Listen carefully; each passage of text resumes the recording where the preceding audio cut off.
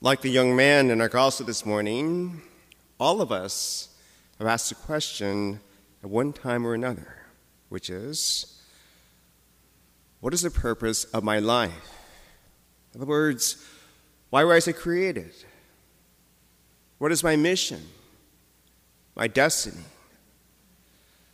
What am I to accomplish with my life? And the answer to these questions is quite simple. It is simply to gain everlasting life. Yes, these are the two most important questions in life. What is my purpose? Why am I here? And what must I do to inherit life everlasting? Yes, most of us have asked these questions in the past. Perhaps we no longer do so. For here we are, on the train of life, being carried forward, faster and faster. Where the train is heading, we do not know. Perhaps we no longer care. Yes, all of us are inundated with life, the complexities of it, the constant barrage of texts, email, cell phones, the day-to-day drudge of trying to make a living. We work to pay bills, we scrimp and save for retirement, and finally, we get sick, and then we die. No, we have no time to question, no time to reflect, and come to think of it, anything spiritual is the last on our list. In fact, given work and family problems and politics, moral values and spiritual beliefs are neither discussed or even thought about. We humans are practical people. We want answers, not problems. And moral and spiritual matters provide neither.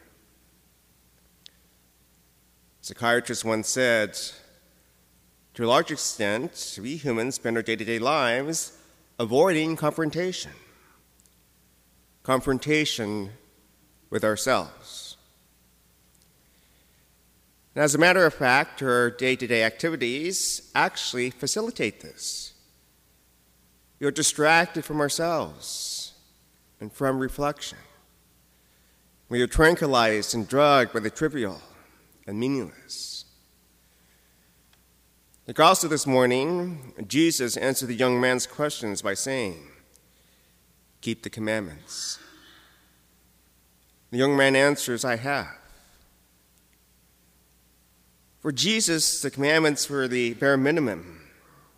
In other words, Jesus thought that all of us, including this young man, are capable of much, much more.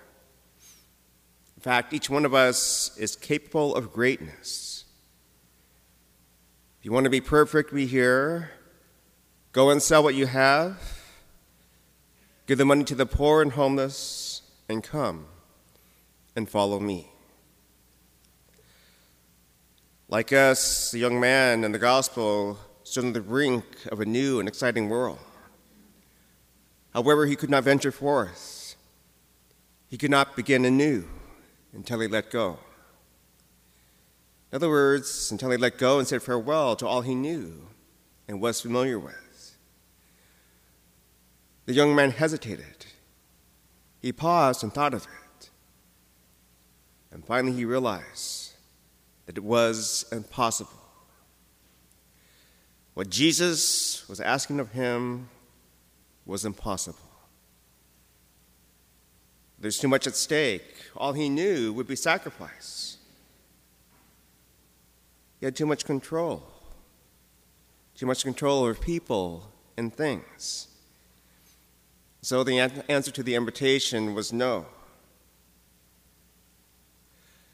Like this young man, Jesus demands the best of us. He doesn't allow us to settle for anything less. So the challenge, if you want to be perfect, is our challenge too.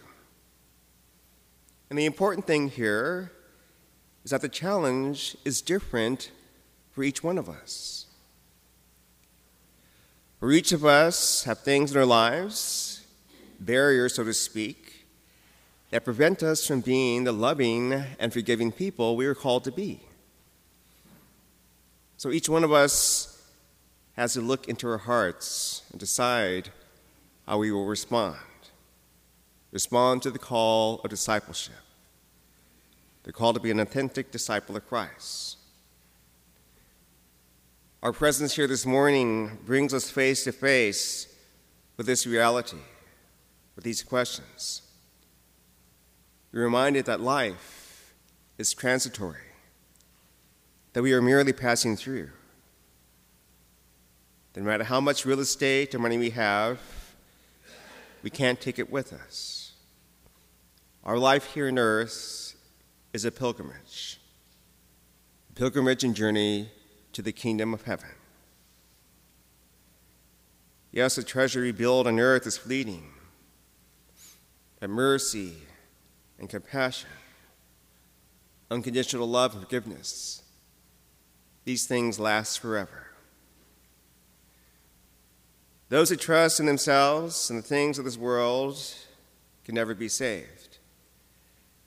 Those who trust in the redeeming love of God, who love and forgive others more than themselves, enable God's kingdom here on earth.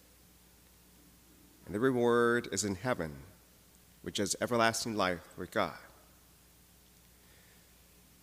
Master, what must I do to inherit life everlasting?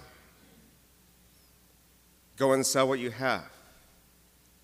Give the money to the poor, and then come and follow me.